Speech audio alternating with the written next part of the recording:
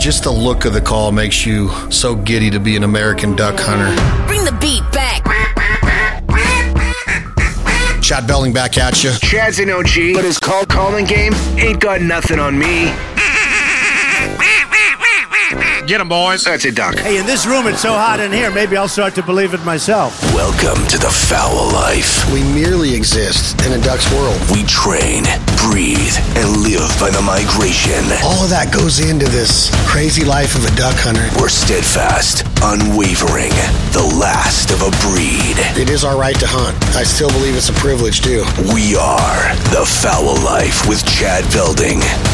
Proudly brought to you by Benelli, Bandit, Eukanuba, and Traeger. It's so foul, like birds and stuff. It's the Foul Life Podcast. What's up, everybody? Chad Belding, your host. Thank you all so much for tuning in to another episode. We're fired up. We got Terry Denmon on today.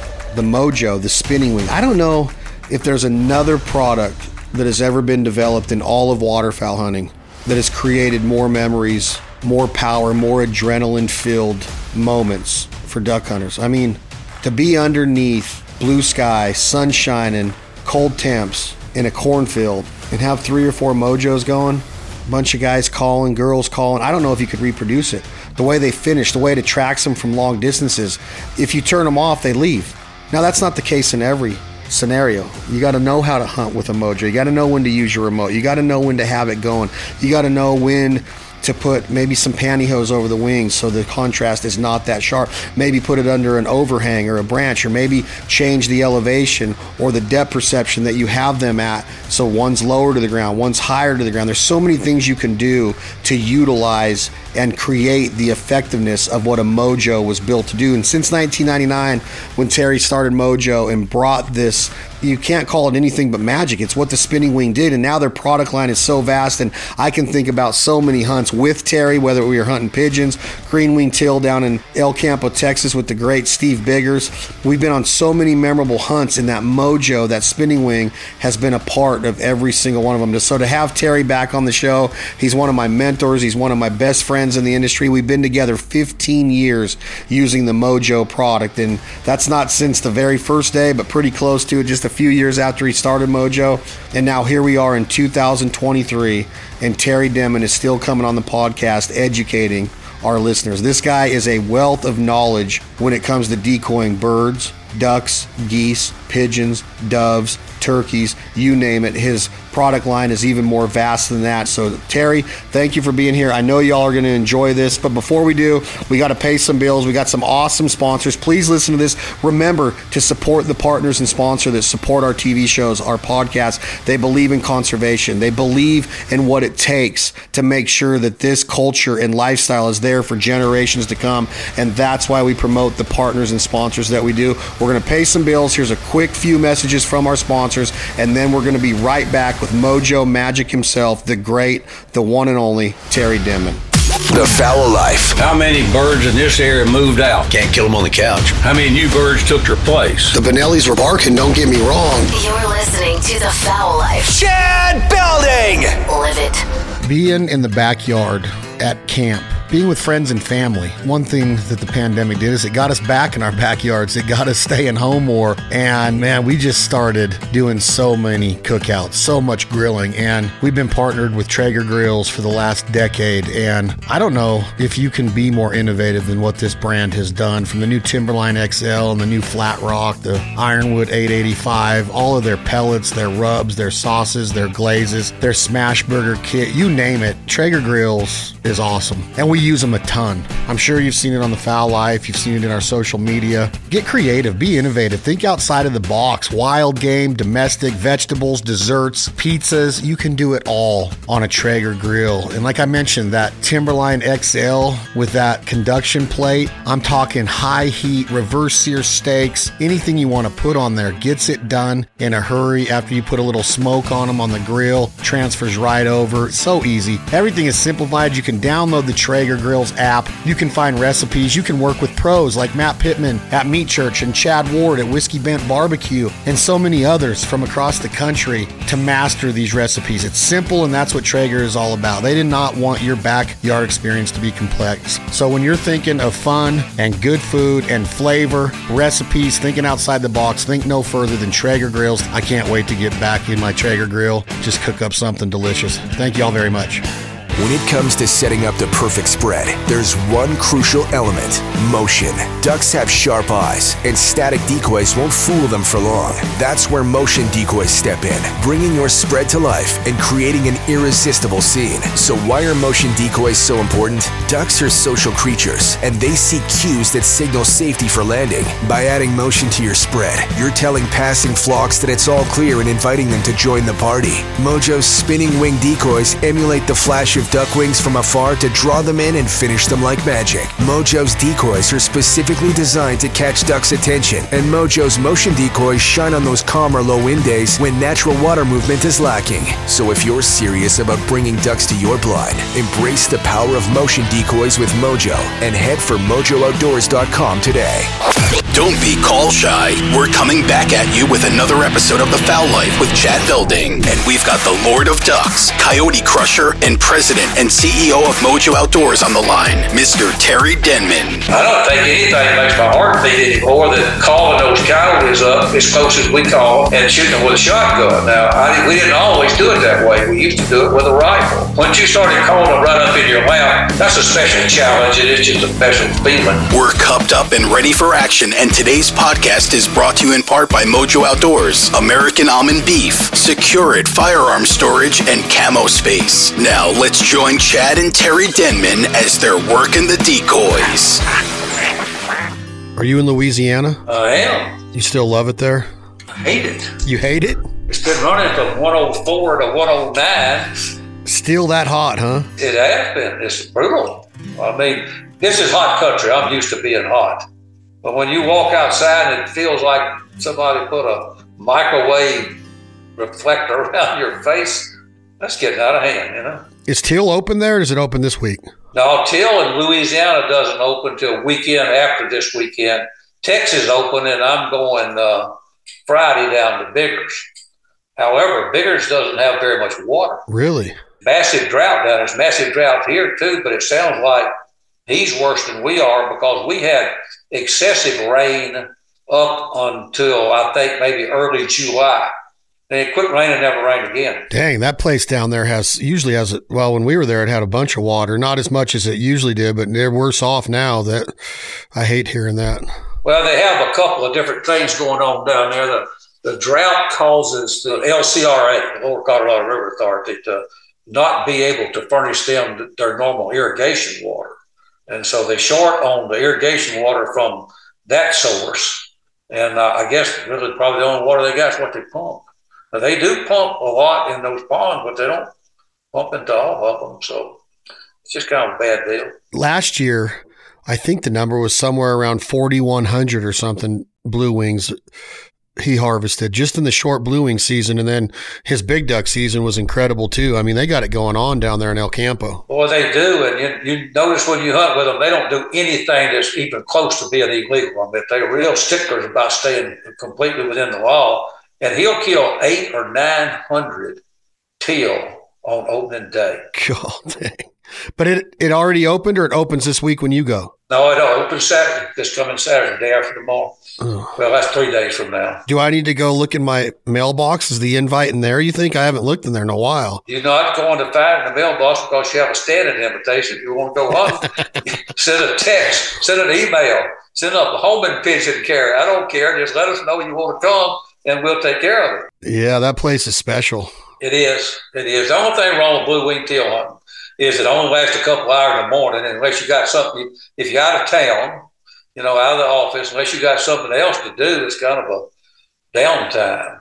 And a lot of people love that. I hate it. You wouldn't even want to shoot sporting clays after. You'd want to go after a mule deer, then call a coyote, a turkey if they're around. I mean, you got to stay active. You still love hunting like crazy, Terry? Yeah. Now, you don't have as much energy, as time goes on, but I got about all I can stand. These young cameramen don't always like going off of me because I make them go too hard. So as long as I keep doing that, I'll keep hunting. Do you see yourself getting on a plane to go like 17, 18 hours anymore, like Africa? Are you still going to do that stuff at this point in your hunting career? Yeah, I'm going to go to Dallas Safari Club in January and see about lining up an African hunt for the summer of 24. And I would have went this year, and I would have also went to Argentina this year, except all those outfitters was overloaded trying to purge out the backlog they had from the couple of years when people couldn't go there. So they should have that purged out by now, so it'd be back to more like normal hunting. The influx, I've heard of it down in Argentina, even with the fishing guides. They're so backed up now with people trying to make up dates that were canceled on that it's hard to get a new date in there. So hopefully it comes back. What are your plans for, like, right now as far as going into the season? Are you going to do the usual Terry Denmon season where you concentrate on ducks mainly, and then are you still infatuated with killing a mule deer every year? Are you going to call as many coyotes as you can during the fall? Are you still into all of it? Yeah, that's correct. Now, given the nature of our business here at MOJO, we have to have a lot of mallard footage, of duck footage. It don't have to be mallard footage. Have a lot of duck footage, and so it kind of takes most of my time starting in October, not counting the early blue wing teal season, but other than that, starting in October and going through the end of January. But I wish I could call more coyotes during that time thing, but I do call some. But for the most part, I'm forced to take that up after the end of the waterfowl seasons, which is the end of January for this part of the country. And then that leaves me the month of February to hunt, call the coyotes, but they're getting very, very hard to call by the end of February because, the breeding and that cycle. And so I just need two of me. Little clone. What is the absolute highest that Terry Denmon can get? What gets you off the most?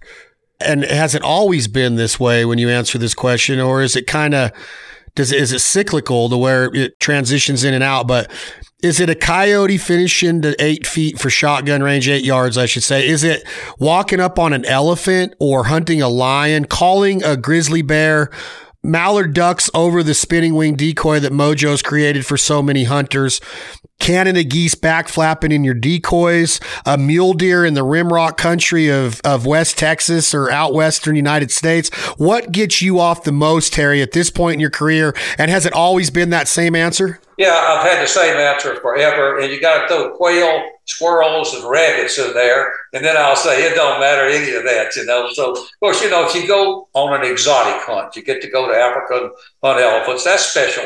You can't do that, probably once or twice in your lifetime. The same way with all big game type hunting. You get to go to, I've been to Alaska, British Columbia, Yukon, those kind of places, hunted wild sheep, caribou, grizzly bears, a moose, and, you can't do that very often, or I can't.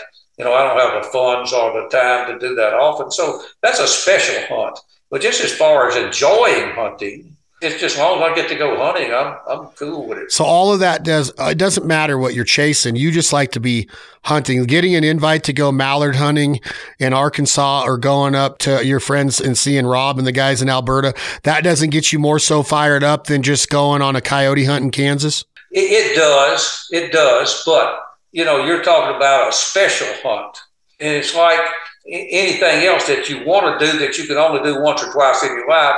It's going to give you a different feeling, a different level of excitement going into it. But it doesn't necessarily mean that you like that type of hunting more. It's that you always wanted to go to the Yukon and go wild doll sheep hunting. Okay, so that's your once-in-a-lifetime opportunity to do that, where I can go to Kansas or Texas or even Mexico and other states and go coyote hunting often. I don't think anything makes my heart beat any more than calling those coyotes up as close as we call them. You've seen that, and shooting them with a shotgun. Now, we didn't always do it that way. We used to do it with a rifle. But, when we brought out that little critter decoy, one thing we all found out, that's being a lot of other guys I talked to, is you can't always stop the coyote out there. Once it starts in, he's pretty much coming in. So I couldn't hit him with a rifle anymore. That's what made me go to a shotgun. And so once you started calling them right up in your lap, that's a special challenge, and it's just a special feeling associated with a special challenge. But it's a thrill. I don't know that anything thrills me any more than that I do today. I couldn't agree more. There is something about a charging. A duck's not really coming in to eat you. Neither is a goose. An elephant could kill you. A coyote's coming to literally eat you. You know, like he's coming to eat and to kill. And there's something about that predatorial instinct that when we're the top of the food chain and you're trying to trick something that is that savvy, that has to eat that much raw meat a day to survive, depending on what time of year it is. They say the number one predator in the world as far as success rate on kills go is the African wild dog. I don't know if that's because they're not hunted by as many humans as coyotes are here. The success rate of a coyote is still in the top 10. But to have to go out and hunt and kill that much raw food, unless they're on a carcass, I mean, that's a lot of rabbits to find and to chase down and to kill. And they got it. They're just an amazing, adaptable animal. And when you can trick one, man, it's a freaking, and I love tricking them in different ways like you do. You know, the distress is cool. But there's something about that vocalization and getting into their language and their jargon, if you will, to communicate with them that's really neat also. Like people that haven't experienced coyote hunting with a shotgun up close. Some of the best I've ever done shotgun wise is in Sonora, Mexico.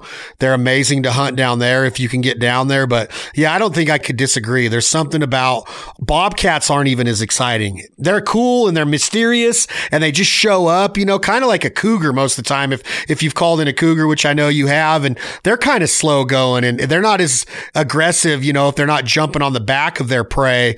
But as they approach that call, it seems like they're a little bit more cautious. Is that the right word? Is like a bobcat and a cougar more cautious than a coyote? Absolutely, they are. And, you know, cats in general are just not fast reactors. They're not knee jerkers. A coyote is what I'd call a knee jerker because you can call a coyote off of a 900-pound dead cow to come over there and check out that rabbit. And that's a knee jerk. You know, he don't stop and think, well, I got 900 pounds of meat here. What do I need that 14-ounce rabbit for? But he'll get off of it and come. And I think that's because his mother told him, his mom told him when he was growing up, don't ever pass up an easy meal in your life, son, because easy meals are hard to come by. And so I think they just knee jerk at it. But any kind of cat you want to call that I've been around, you know, when they come in, you can see that they're thinking. They're looking and they're thinking. And if coyotes were thinking, as they are capable of doing, they wouldn't run up there to that call at 30 yards and let us shoot them with a shotgun. So that's exciting. But, you know, your original question was, it's not as beautiful as a bunch of mallards floating in the decoys. I mean, when they lock up and float in, you know, that's what you see when you sleep at night. You do that all day and night, you'll see that, you know. I don't usually see coyotes coming in when I'm sleeping, but it excites me when it happens. Let me ask you this, Terry Denmon, president, founder, CEO, MOJO Outdoors. You weren't the only founder of MOJO. We've had this story told many times on the podcast. You had partners, but your engineering background, based along the same line of questioning I've been hitting you with here the last few minutes, do you get off as much on designing that product and blueprinting it and drawing it and conceiving it? Do you get off on it more of having it in the field and seeing it perform? What is the major part of your business psyche, Terry Denmon, of is the innovation or the performance? I mean, obviously both of them are key and both of them are important, but what gets you fired up more when you come up with an idea or you see it actually into fruition and it's performing out in the field? Well, to me, Chad, you got to combine those two. You know, I'm kind of an idea man. I guess I come up with a lot of them. A lot of them are bad, I might add, but I still come up with a lot of them. And so you come up with an idea. And, you know, one thing that we do here at MOJO, one thing I've always done is that, you know, we don't want to make products that don't work, even if they'll sell. We don't want to make those products. We want them to sell. And to sell, you know, they're going to have to be effective. They're going to have to work. And so you come up with an idea, and it's you know, it's very exciting, even though it is a long range activity, you know, to get it developed. And so I like that because, you know, as you know, I have a engineering background, but as I think you probably know, I sold my engineering company about 2 years ago and came out to MOJO, and now I spend almost all my time that's not consumed in either hunting or running a business, just working on new products or working on increasing the quality of all. So I really can't separate those two examples you made. It's that. But when you work on one that long, and then you go to the field and you see it work, that's extremely satisfying. So that part's more satisfying than the development of it is, because that's what tells you whether it worked or not, whether you should have been developing it or not. But to work on it, I find that fascinating, and probably because I've been designing things my whole adult life. I talk to many country music singers, songwriters, and they'll get an idea, and they, the iPhone's made it different. It used to be a pencil and a pad or a pen. Are you an idea guy to where you'll be laying in bed and something will pop into that busy, crazy brain of Terry Denmon, and you have to get up, turn on the light, write it down, get your iPhone, get your glasses on? Do you even have to wear glasses? You stayed so healthy into this point in your career. How does it work? Do you take a chance of going to sleep on an idea and forgetting it the next morning? How does it work when you have so many ideas? Well, I'll tell you a humorous part of all that. In my whole adult life, in my working life, I do wake up all night long, and those ideas do come to me. They're in your brain when I wake up in the middle of the night. And I used to send them to my employees when I was in the engineering business, but then they got to make it so much fun of me by sending them in at 1 o'clock in the morning, 3 o'clock in the morning, whatever. I learned to email them to myself at that time, and then about 7 o'clock next morning, I could send them to them, and they didn't make quite as much fun at me. But our good friend Skip Knowles, so he asked me one time, I don't remember if we was doing an interview or what, but he said, "Where do you get all those ideas from?" I said, "They just come to me in the night, Skip." But that's not totally true. They come to you when you're out hunting. You see a need, you see a void, and too often, the correct idea was in front of your face all along. You couldn't see it. I don't know why you couldn't see it, but, a lot of the things we come up with, we should have been able to think of that last year, year 4, 5 years ago, 10 years ago. So, that's some deficiency in our thought process. It always makes me mad when that happens. But it's kind of a little bit of everything type procedure. Well, I didn't answer your question. Yeah, I try to document it some way when I wake up in the night. If I don't want to get up the next morning, I say, I had a heck of an idea last night, but I don't remember what it was. 4 years ago, 5 years ago, we're all fired up. The King Mallard comes out, new body style, new charging, the whole docking system, the wings, the material, the quietness, the longevity of it, the toughness. And then all of a sudden, does another idea comes into your mind, Terry Denmon, or how does it come into fruition that, I'll stand on a soapbox until I'm blue in the face and say that this new MOJO Mallard's the best thing to come out of MOJO ever. In my tenure with the company, which is a long time, we're going on over 12 years together now. I love all the product, don't get me wrong, but there's something about this new MOJO Mallard. The metal wings, the quietness, the wing beats, the speed, the rotation. It's still easy to charge, a lot easier than the original. Why does this come back into fruition after you spent so much time and energy and investment, sweat equity, elbow grease on the King Mallard to better your production of the spinning wing decoy? Why go back to this? Well, it fits right into my statement of a few minutes ago, where many things you see was right there in front of your eyes the whole time. Now, we made the MOJO Mallard. That was the product that brought us to the dance, so to speak. And it was the most popular product of that type on the market for many, many years. But, pretty soon the technology, advanced past it. And I had that idea about developing that Elite series, the King you're talking about, where we put the motor and all the other stuff in a little working houses, and we just wrapped a flexible body around it. And that's a good design. But people kept asking, telling, commenting, and say, why don't you bring back the MOJO Mallard? And I didn't give it a whole lot of thought because, our progress was the Elite Series, the King, as you mentioned there. And then one day, a couple of years ago, I said, why don't we just take the MOJO Mallard? They want it. Why don't we sell it to them? And let's put modern technology to all the rugged durability of that, give it the high detail body, all the other technologies available today, more advanced remote control system, better batteries, a better wiring system, all that type of stuff. So it was an idea that was right in front of our face, and we couldn't see it. Okay, so how does it work in your entrepreneurial mind now?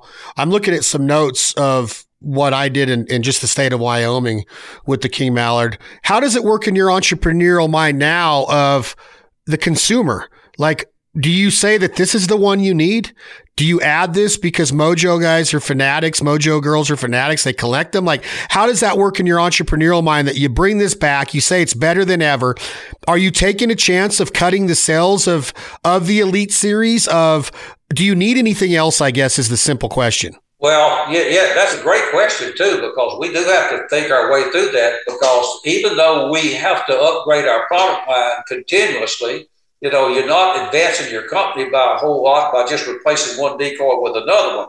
If they were going to buy, you know, the King, and now they're not going to buy the King, they're going to buy the MOJO Mallard, then what did you do other than make a better product? Now, that's a worthy cause, but, you know, you didn't really make your company bigger and better or more profitable or anything by doing that. So, yeah, you have to give that a lot of thought. But I don't think it certainly won't kill the Elite series by any means, because it has all those different sizes, different types. It's so much easier to make so many different species in that, because the only thing that's different is we have a small, a medium, and a large.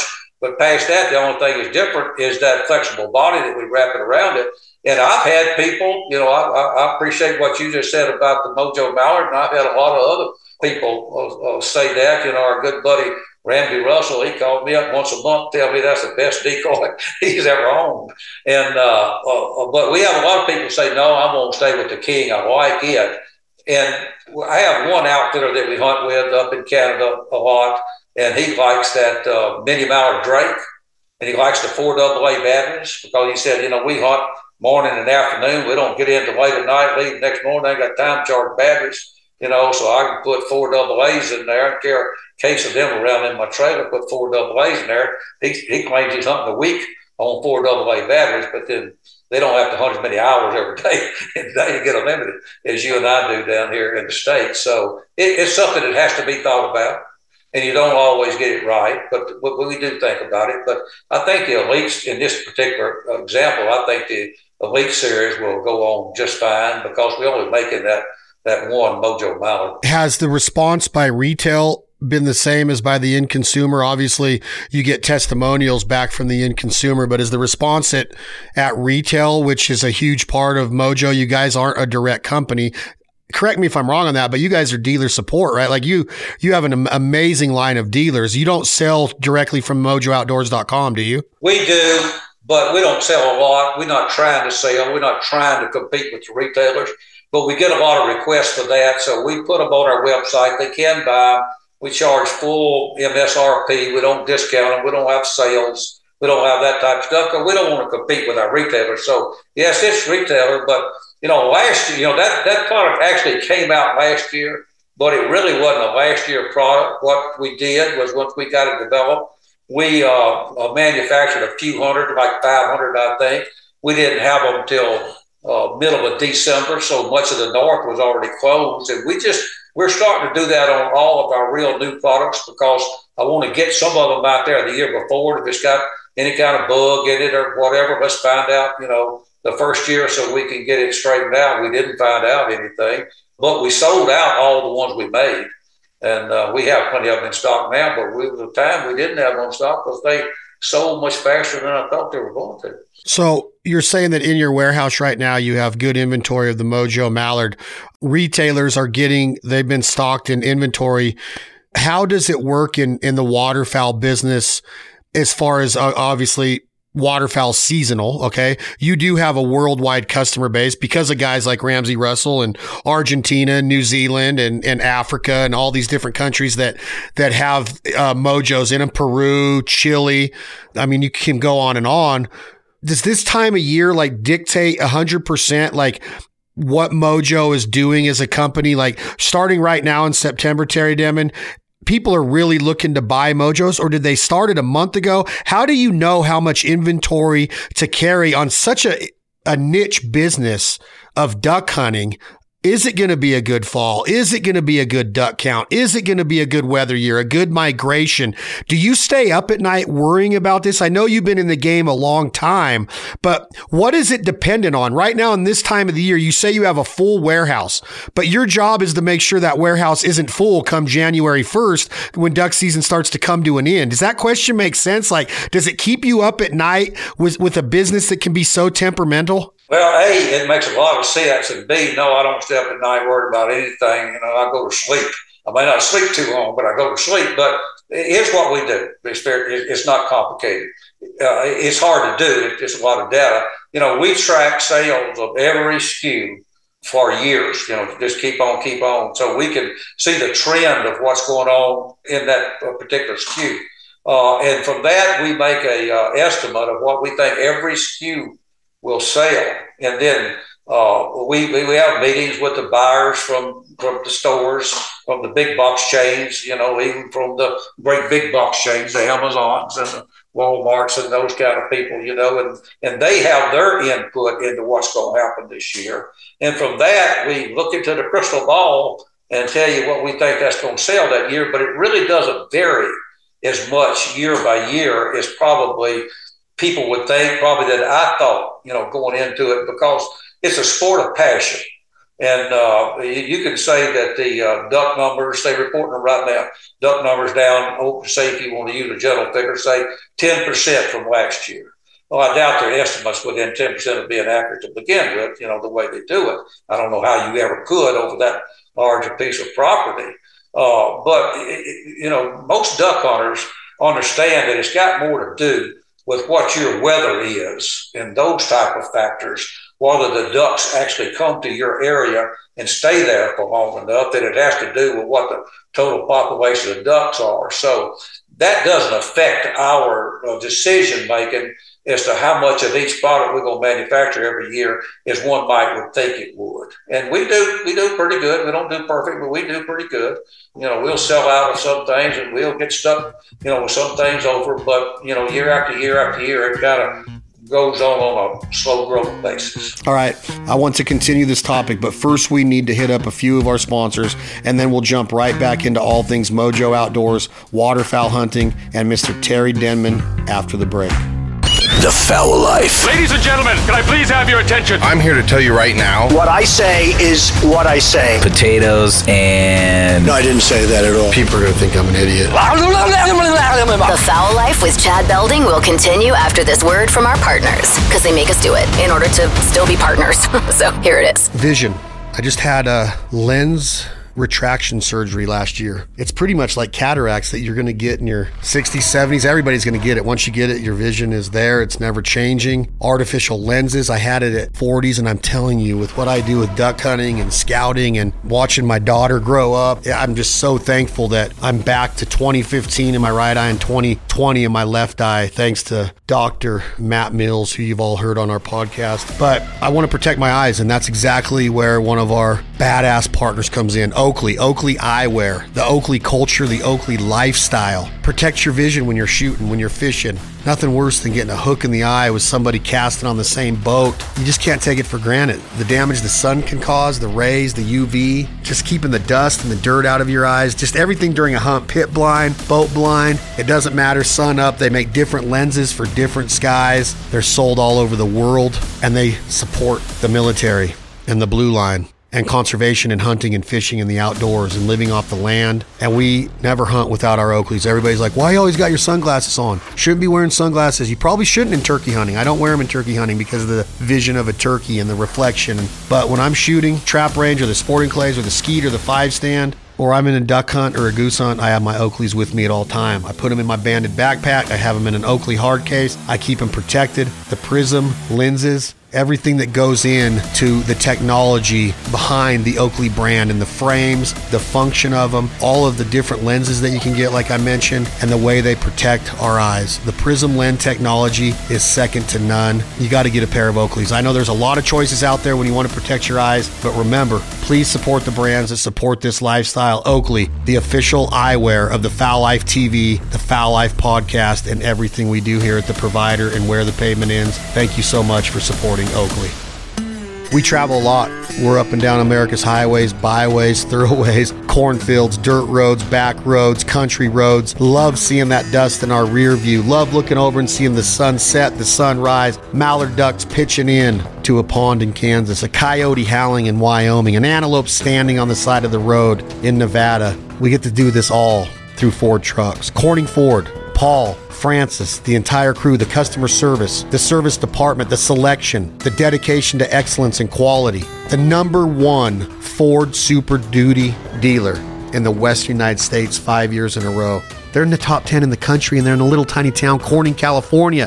5,000 people deep maybe, but the construction, the farming, the ranching, the almonds, the walnuts, the olives, the duck hunting, the fishing, the deer hunting and turkey hunting, predator hunting, you name it. Corning Ford is part of it. They support our lifestyle, their pricing. They refuse to mark them up. Give them a try. They'll deliver your truck anywhere in the country. They've delivered them to Alaska, Florida, so many to Nevada, so many to Northern California, all over Arizona and Colorado. They've delivered 3 to Tennessee. They delivered 1 to Minnesota to our friend Andrew at Wild Acre Kennels. It's Corning Ford. They support the outdoors, and there's nothing better than a Ford truck. These 2023 Ford Super Duties, F-250s, F-350s, the long bed, the short bed, the Tremor package. Watch your speed. Set that cruise control, because sometimes you look down and be like, I'm not going that fast. Something's got to be broken. And you're pulling a trailer, and you got a LEER topper on the back of it. The bed of your truck is full. They're meant for hauling. They're meant for towing. Thank you, Francis. Thank you, Paul. There's nowhere better in the country to buy your next Ford vehicle or Ford Super Duty truck than Corning Ford. Thank you all for supporting them. The Foul Life is back, and it's made possible by Avery Outdoors, Gator Coolers, and Safari Club International. So let's finish the flock and rejoin Chad Belding and Terry Denmon as they're leaving no feather unturned. All right, I want to keep talking about product, because it's very interesting to me about the success that this product line has brought to so many duck hunters.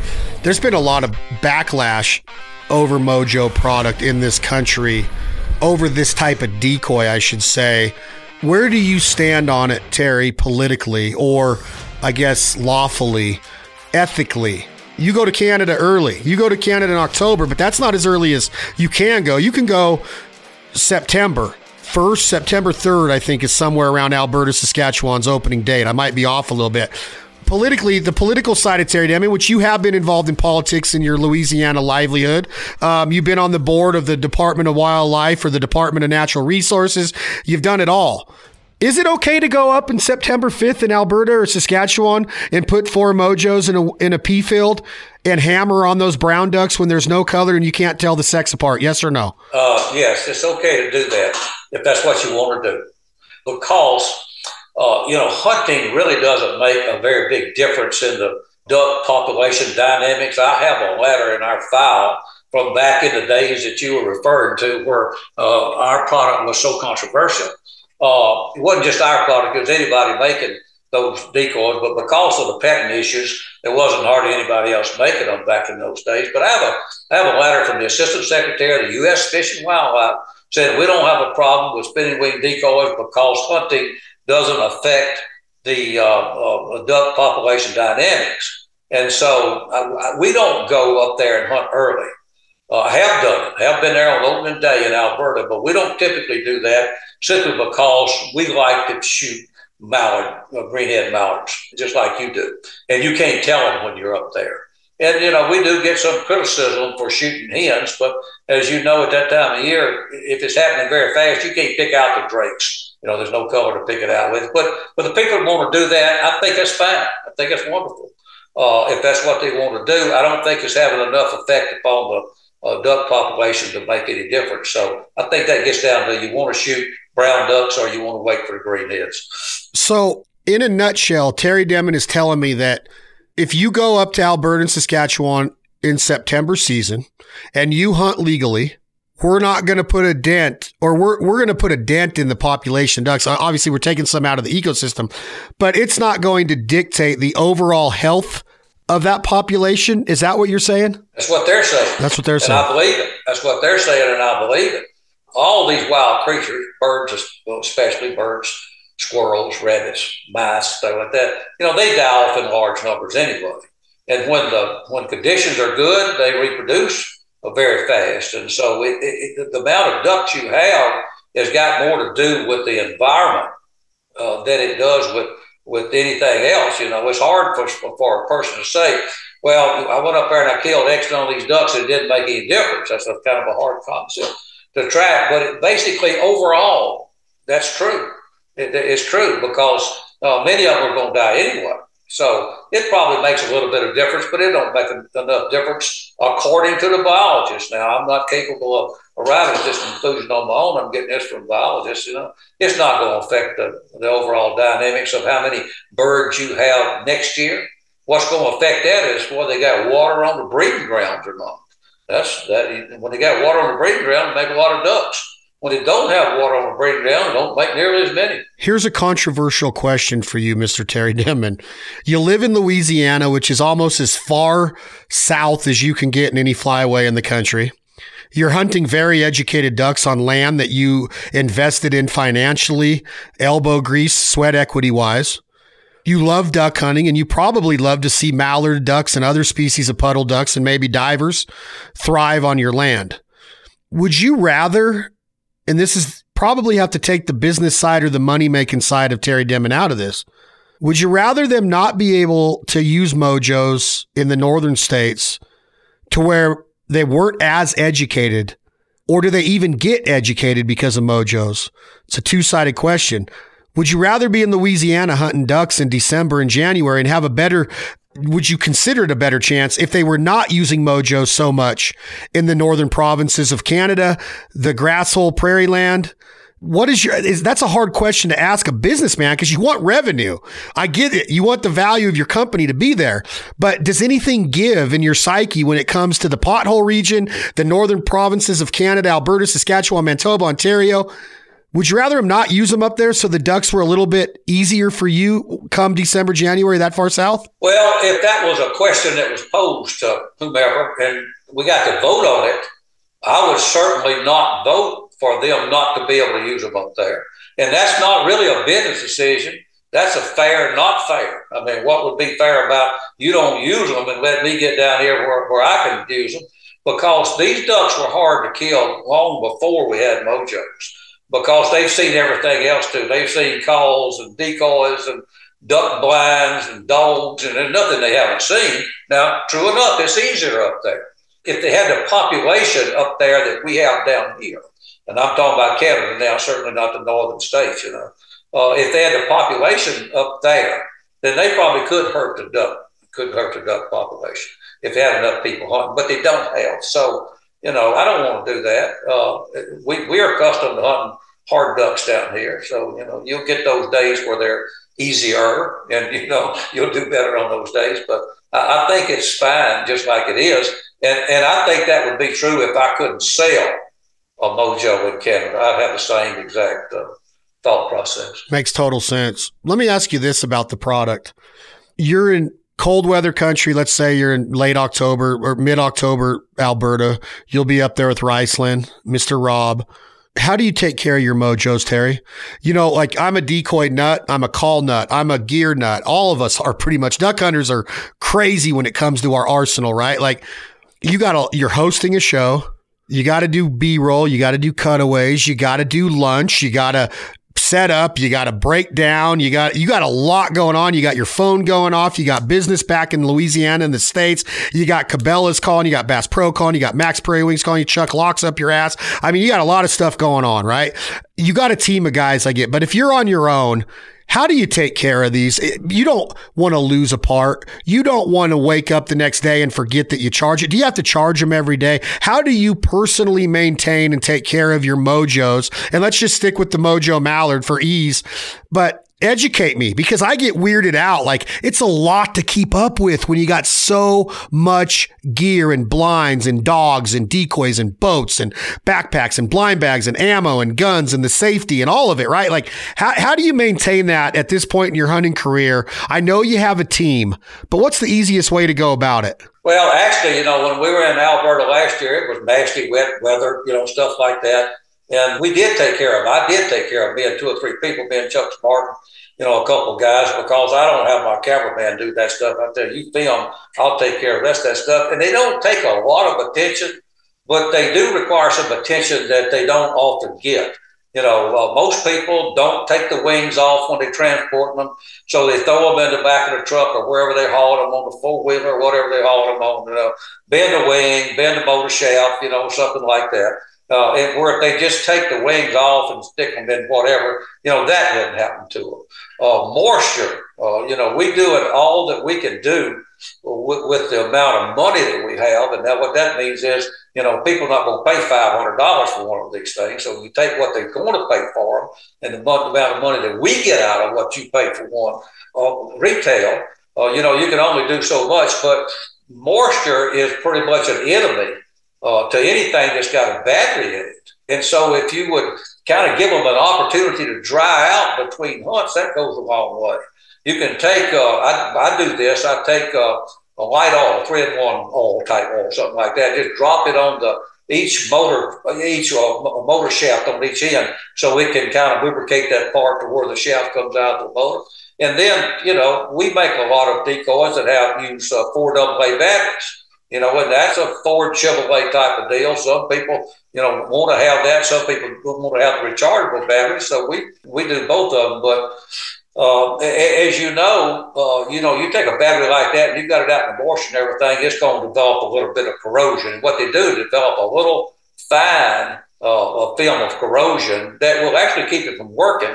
And you can take your thumbs and turn those batteries and have the thing back working again. In fact, almost all the ones we get back, that's all that's wrong with them. They got a little film of corrosion between the battery and the terminal. So very simple things like that. And there's another thought that people that use this product ought to latch on to. And, we all know that warm air holds more moisture than cold air. And I'm not going to get technical, Chad, so I see you kind of grimace. I'm not going to get technical on that. But warm air holds more moisture than cool air does. And when these things are running, almost everything inside a motor, a battery, a switch, a wire, a remote control, a PC board, and stuff are heat generators. So the inside of that decoy is a lot warmer than the ambient air on the outside in most cases.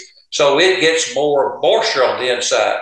And when you turn it off, that air starts cooling. And when air starts cooling, the relative humidity goes up and it condenses air. It's your mirror in your bathroom is all it is. It's the dew on the grass or something like that. And you ought to give out a chance to dry out. And if you did, we have very little trouble with these. So kind of like a shotgun, take it out of the case, let it dry out, wipe it down, maybe a little oil, let it air dry, get a towel on it.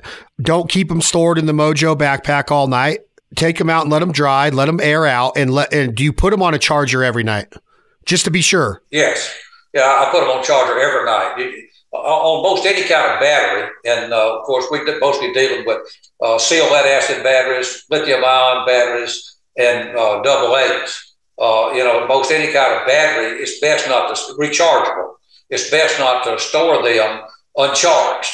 So that's the first thing we do when we come in is put those rechargeable batteries on the charger. Okay, let's get down to the performance part and the how to use them. Obviously, we've talked about the remote and how important a remote is if you're on a combo hunt.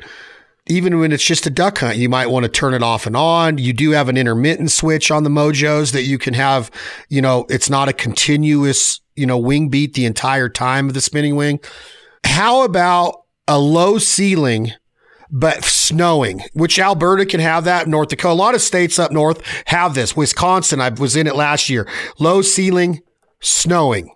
Not a blizzard, not a whiteout, but you got that crystallization. You know how you start to see those like almost fireflies in your eyes when you're watching snowfall? You got that crystallization, those little diamonds falling out of the air. And then you got the MOJO. You are very educated in a duck's eyesight and vision, Mr. Terry Denmon. Should I use a MOJO on those kind of days? And I know the easy answer is, well, see what they're doing and then judge it then. But did MOJOs perform when it's snowing like that? Because ducks have that sense of urgency to get down and feed. They might have fed hard before the snowstorm when the barometric pressure started to drop, but actually hunting in a snowstorm, do MOJOs perform? Yes, they do. MOJOs, the spinning wing concept, effectiveness is going to vary with the sky conditions. But we've killed I don't know how many we've killed. We've killed a lot of ducks in Alberta and places like that in heavy snowstorms. Now, you might need to use more or less of them. The ducks has got to tell you that. But, you mentioned Rob Little's rangeland out there. We've been hunting with him for many years. His standard deal is put 4 of them out there, and he don't ever change that. And he hunts in the bright sun and in the heavy snow. So they will work, but I'll say this. They can't attract from as far a distance in a heavy snowstorm as they could in a bluebird day. Really? I love hunting in snow. And man, I've seen some amazing, and I have, obviously I'm playing devil's advocate here and asking questions. I've seen the response of mallard ducks in a snowstorm over a MOJO. What's the easy answer to this question, Terry Denmon? Do you ever try to hunt a dry field for mallard ducks? I guess you could say puddle ducks. It's very odd to get a teal, sometimes a widgeon. I've killed a lot of widgeon in Oklahoma in the dry wheat fields. Sometimes sprig, not a lot. Sometimes gadwall or gray ducks, as you call them down there in yonder land of Louisiana. Sometimes you'll see a gadwall dry feeding, but it's mainly mallards, to be fair. Would you ever hunt a dry field without MOJOs? I wouldn't want to. If I didn't have one, I might would. But no, they're more effective in a dry field than they are over the water. I don't know why, but they are. It may be because ducks gang up to feed more in a dry field than they do in the water. You take the typical water type places where we've hunted, even in one big pond, some of them want to go to one side, some of them want to go to the other. But in a dry field, for whatever reason, if you get them started coming to, you got to be pretty close to the X. But if you get anywhere around the X, you get them started coming, they all tend to want to come to the same place. So I wouldn't want to go out there without it. The only reason I wouldn't go is I didn't have one or they wouldn't let me use it. Other than that, I would have one in the dry field. A lot of the things you've heard about, and you've even said it, Terry, is let's take Canada, for example, Alberta, where you hunt. Those fields are gigantic. How many acres can a field be up there so our listening audience has an idea? How big can a field be when you're hunting in Canada? Well, it can be several miles long, several miles in both directions. They're huge fields. And I don't know how many, that'd be 640 acres. They could be 2,000 or 3,000 acres. Exactly. These MOJOs were designed to get the duck's attention from a long ways away. You're not really hunting a concentrated area when you're in a pea field in Oklahoma, but when you get up in Canada, you're really not hunting a concentrated effort or a field when you get up there in the peas. I meant peanuts in Oklahoma, but when you're in the peas of Canada, you got to get them close to you. You could be off the X in the same field they were in, but those fields are so big. My question, though, is I don't turn them off when they get close either. Do you stop your spinning wing? Do you turn a couple of them off if you have more than 1 or 2 of them out there? Do you cut it down from 5 to 2? How do you, when it's that time of the year, which we're in right now of going to Canada, or do you let the ducks finish over the top of them while all of them are still on that time of year? Yeah, we never turn them off unless you got geese. Geese is the only thing that makes us turn them off. And, actually, I don't run the intermittent button. But then I've talked to a lot of hunters that their hunting situation tells them that they do better running the intermittent, but we just crank them up and let them go.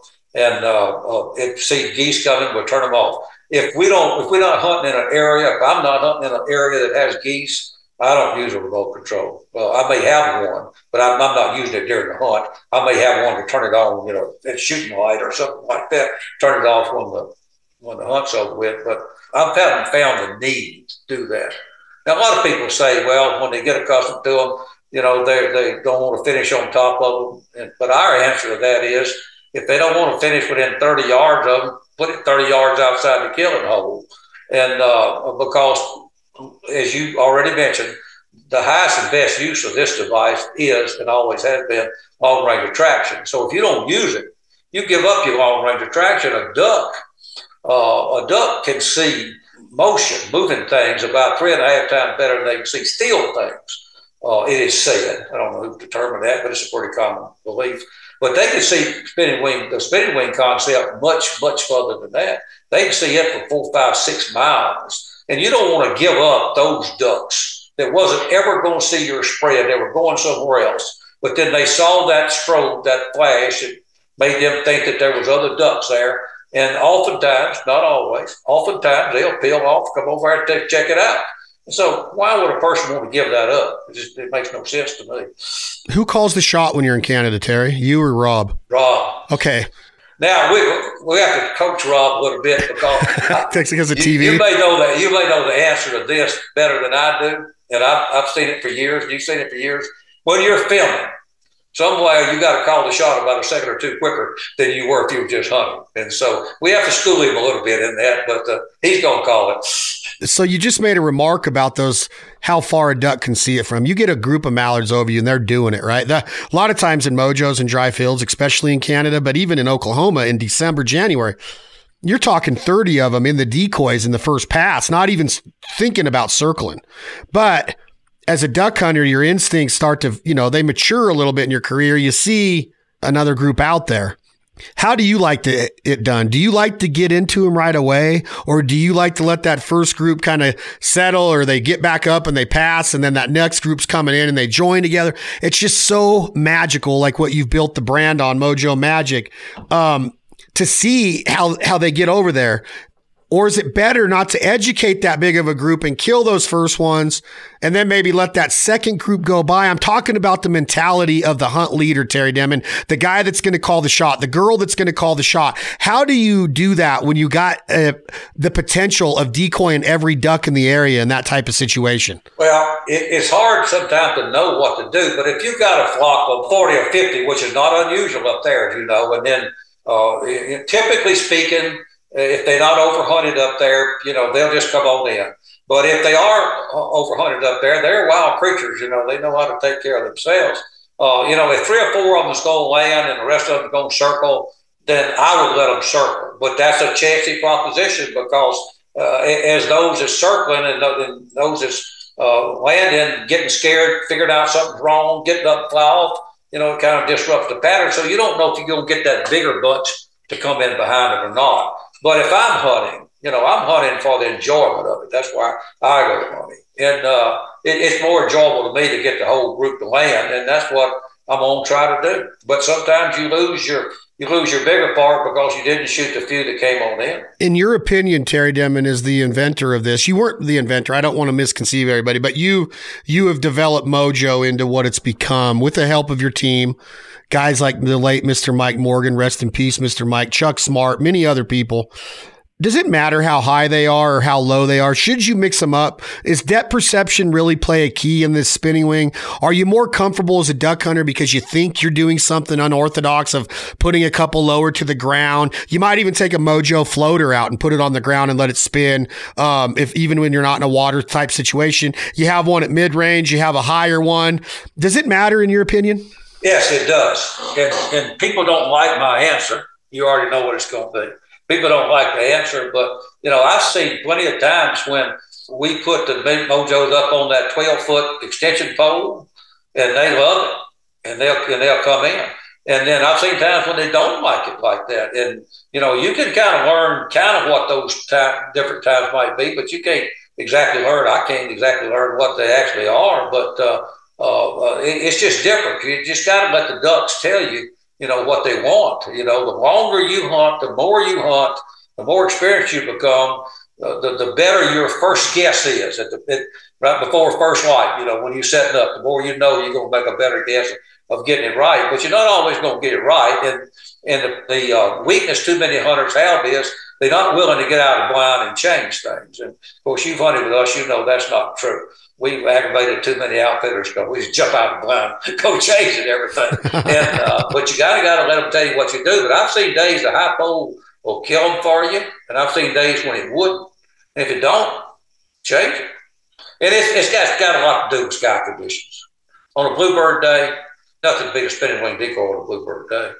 You look at old art of waterfowling, old pictures. They always wanted to pick you out there with ice in your beard, all that type of stuff, snowing on you and stuff like that. And that was true back then. But today, with the spinning wing concept, it's that bluebird day that follows that front that's causing that snow. That's when spinning wing decoys are at their best. Yeah, and I just think that ducks act their best too when they can, with that shadows, the shine. There's nothing like a bluebird day. Yeah. I go to California all the time. They're like, oh, man, we need a low ceiling. And that might be true in the rice out there, and you want to kill some snow geese that are flying over. But, man, there's something about sunshine that makes puddle ducks absolutely go crazy. Absolutely. And they act like ducks. So what's next, Terry? Where are you headed? I know you got teal coming up at El Campo. You're going back up to Rob's place in Alberta, Canada. Why don't you ever mix it up? Do you develop a love affair, a bromance? Let me just ask you it this way. You wouldn't go hunt with another outfitter in Alberta because you want to make sure that you're giving your all to Rob because of what he's invested in the MOJO brand and bringing you up there? Is that how it goes? Yeah, it's a loyalty issue. I happen to be, by design, I guess, I don't think that much about it, a real loyal person. And Rob's always been really, really good to us. He's took us on a lot of hunts. He works hard when we go up there. And so I'm just not going to go and promote some of his competitors because, one of the things that we offer to outfitters, now we didn't design this, it just worked out that way, is, we can bring a lot of hunters to them, at least get them a lot of telephone calls about what's going on. So if I hunt with another outfitter in close proximity to Steve Biggers in El Campo, Texas, and I get a lot of invites, or somebody in Alberta, and I get a lot of invites, then I consider that somewhat disloyal. As long as Rob's doing everything he can do for us, why would I be disloyal to him? This year I am going to Saskatchewan and hunt with a new bunch up there that I've never hunted with before. One thing COVID did that hurt us is when we couldn't go south of the equator, you couldn't go to Argentina, you couldn't go to Africa, and those type places like that. Two things happened. That left a void for us that we needed additional new hunts in, but it also filled up these outfitters. It made it hard to get hunts. So, we're having to find us some new hunts to go on. So, in one of them I'm going on this year. Well, two of them. Well, you was involved in one of them. One of them I'm going on is the Saskatchewan. The other one's is your buddies at Nebraska up in on the Wyoming-Nebraska line. Randy Russell and I are going there sometime in December, before Christmas in December, So I wish you were going to be there. I'm going to look at the dates again. Ramsey Russell has been there before. He was there before me. I remember listening to Ramsey's podcast he did with JJ Randolph, the owner, and his stepdad, Mike. You're going to love it. Like, you've been everywhere. You've seen God's country everywhere, but it's as pretty a country you would never imagine waterfowl hunting, right? You're going to think more antelope and mule deer and predator. You're going to be like, let's go predator hunting as soon as this hunt's over this morning. I promise you. Like, it's that type of country along the Platte River. And then Michael and JJ, I'm talking just amazing human beings. So I'm glad you're going. I'll look at the dates and hopefully I can fly in there and crash you and Ramsey's. But then if me and Ramsey are both there, then whose podcast are you going to do? When you talk with Ramsey, you listen. That's what your job is, to listen. And I hope he's listening to this podcast. So he called me yesterday. He was on the phone about 45 minutes. I don't think I said 9 words. But he is smart. He's intelligent. He's articulate. He's very intelligent. It's Duck Season Somewhere, correct? Is that the name of his company? Well, his name of his company is GetDucks.com.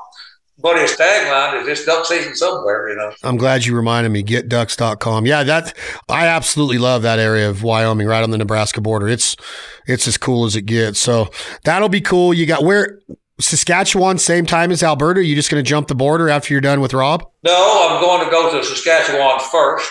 And when I leave that, I was lucky enough to get in a range where it ends on the same day I was supposed to be in Alberta with Rob. So I'm just going to leave there and go to Rob's. I'm going to go to that Elk Point, which is his base operation.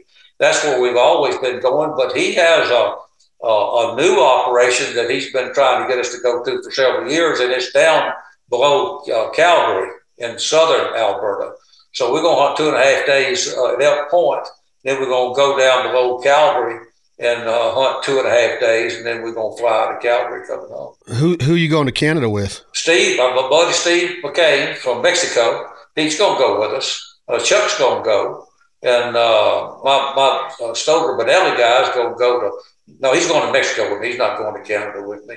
And right now I don't have anybody else. I need to put together a couple more guns if you want to go. All right. What dates are there? Well, we'll talk off camera. But text me the dates. I'll do it. I'm going to be up there in October. You're in October, right? The last week of October I'll be in Saskatchewan, and then starting on November 1st I'll be in Alberta. Oh, you're up there later than me.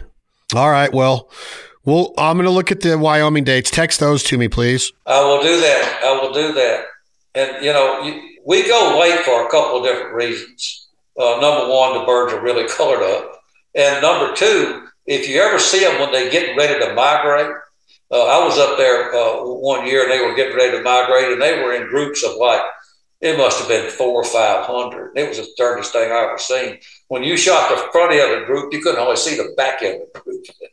It was amazing. We need to go up there together next year. Put me down on your Canada list for Rob's next year, please. Well, you have a standing invitation. Why don't you just send a message? I'm going to try to send a message, but I got to know your dates. You set your dates. Okay. All right. I will send you the dates. I'd like to go hunting with you. Yeah, I love hunting with you. I really do. The episode you liked that we did with Biggers last year, that was pretty cool, huh? It was great. It really was great, yeah. Y'all do a lot of different things when y'all film, Chad. You bring a lot of interesting things into the show that some of us don't do. Some of us get too hung up on hunting, and that's been a big weakness of mine throughout my TV career, which is over 20 years now. And is that I've always been a hunter, and so I just get into hunting and I forget we're making TV, Yeah, but there's nothing wrong with that at all. Like I wish I was more like that sometimes, but to each our own. I mean, I absolutely love the idea of documenting it, but the hunting part of it is what drives me to be out there. I mean, I still love tricking them and getting them close and vocalizing with them and decoying them and spinning winging them and doing all of the stuff that the skill set brings. Yeah, I mean, not every TV show is going to be the same, which brings me, I sent you that deal. I'd love it this coming Monday. If you set your DVR or watch the Outdoor Channel, we're airing Have We Forgotten, which is our 1 hour 9/11 special. I saw that. You sent me an email on it and I got it. I'll try to do that. I hope you like it. I want your opinion on it. Do you still have a DVR? I don't know. Well, if worse comes to worse, I'll send you a link. You've been in my house, and wires going everywhere. Yeah. I don't really get to watch very much TV, and I really don't. But watch that one, please. Please. Okay. And tell your office, please. I'll do it. I want everybody's opinion on it. But I appreciate it, Terry. Good luck with Steve. Please tell him and his wife hello for me. And that I still think the Astros are cheaters. And that I love arguing baseball with Steve Biggers. I appreciate you coming on, my man. I always enjoy it. Anything I can do to help you, let us know. I'll do it, Terry. Hold on one second as we get off of another awesome episode. The Foul Life Podcast brought to you today by MOJO Outdoors. Check them out at MOJOOutdoors.com. The new MOJO Mallard. Got a lot more information coming to you. Check out brand new episodes of Benelli's The Foul Life, airing exclusively right now on the Outdoor Channel. We'll be back at you with another episode of the Foul Life Podcast soon. Lots of good guests coming up as we get into the 2023-2024 season. Hope you all are enjoying what you're listening to, watching us on YouTube, or seeing on the Foul Life TV on the Outdoor Channel, like I just mentioned. Until the next episode, I'm Chad Belding for Terry Denmon of MOJO Outdoors. Thank you all very much for listening. Chad Belding and his group of misfits. It's a lonely life, dude, filled with depression and loneliness and... Oh, God, what's the big one down there? I can't believe how much of an idiot I am. He was his old self on the telephone. He's a smart guy. The Foul Life with Chad Belding will continue after this word from our partners. Chad Belding! Why are we yelling? Hey, everybody, it's Chad Belding with the Foul Life Podcast. I'm so excited to announce the 2023 Benelli Migration Madness Sweepstakes. From August 1st through October 31st, 2023, go to shoot-on.com. Again, that is shoot-on.com/Benelli Migration Madness for your chance to be entered to win over $15,000 in prizes, including a collection of Benelli Super Black Eagle 3s in 3.5-inch 12-gauge, 3-inch 20-gauge, and the new 28-gauge, all decked out in the new Realtree Max 7 camouflage pattern. Also included is a $4,000 online shopping spree from our friends at Banded, Greenhead Gear, and Avery Outdoors, plus 3 cases of ammo for each of the SBE 3s from Federal Premium, and a pair of Wing Shooter Alpha Shield hearing protection that are valued at over $1,400 a pair. It's the 2023 Benelli Migration Madness Sweepstakes, brought to you by our friends at Banded and Federal Premium Ammunition from August 1st through October 31st. Again, go to shoot-on.com. Benelli Migration Madness to be entered to win that $15,000 in prizes. I'm Chad Belding. Good luck to everybody. The Foul Life. And there you have it. Another great conversation with Terry. I don't know if how many hours I've sat with Terry in Louisiana, Texas, Las Vegas, Canada, North Dakota, South Dakota, and everything I've learned. Like I said, you think you know a lot because of the experiences you have, but then when you sit in the blind next to Terry, you're like, man, I really don't know anything. And that's what I love about him. He's so humble, and he's so willing to share his knowledge, his experiences, his stories. And you would think that the guy has never accomplished anything with his humility, and that's how it is supposed to be. The guy is in the hunting Hall of Fame. He's in the outdoors Hall of Fame. He's accomplished everything that you can in business, the entrepreneurial spirit, conservation. He's served for wildlife. He studies wildlife. He understands wildlife, and he makes sure that he promotes this lifestyle and the heritage of waterfowl hunting and other hunting in the proper format. He flies the flag with all ethics and morals put first. And that's what I love about Terry. He never, ever, ever questions anything about anybody else. He does not judge. He just gives you his opinion. And I'm telling you, if you just sit and become a sponge and listen to what this man says, you learn so much about chasing ducks, geese, turkeys, doves, pigeons. He's the man. That was Terry Denmon. I hope you all enjoyed that. I sure did. And trust me, that will not be the last time Terry Denmon will be on the Foul Life podcast. We got tons of great guests coming up, awesome topics and conversation. Thank you all so much for the downloads, the subscriptions. You know where to find us on all of the podcast platforms, including Apple, Spotify, and iHeart. I'm truly, truly appreciative. Thank you all very much for listening and supporting Benelli's The Foul Life TV exclusively on the Outdoor Channel, where you can find brand new episodes of Season 15 right now, and for the Foul Life podcast. Thank you to our partners, our sponsors, the Outdoor Channel, everybody that's tuning in on a weekly basis. A lot more to come. I hope you all are enjoying success in the field. Stay safe. Make sure you take care of you and yours, your friends and family. Thank the man upstairs. Thank Mother Nature. And know that we're blessed to be living this foul life. I'm Chad Belding. Thank you all for being here.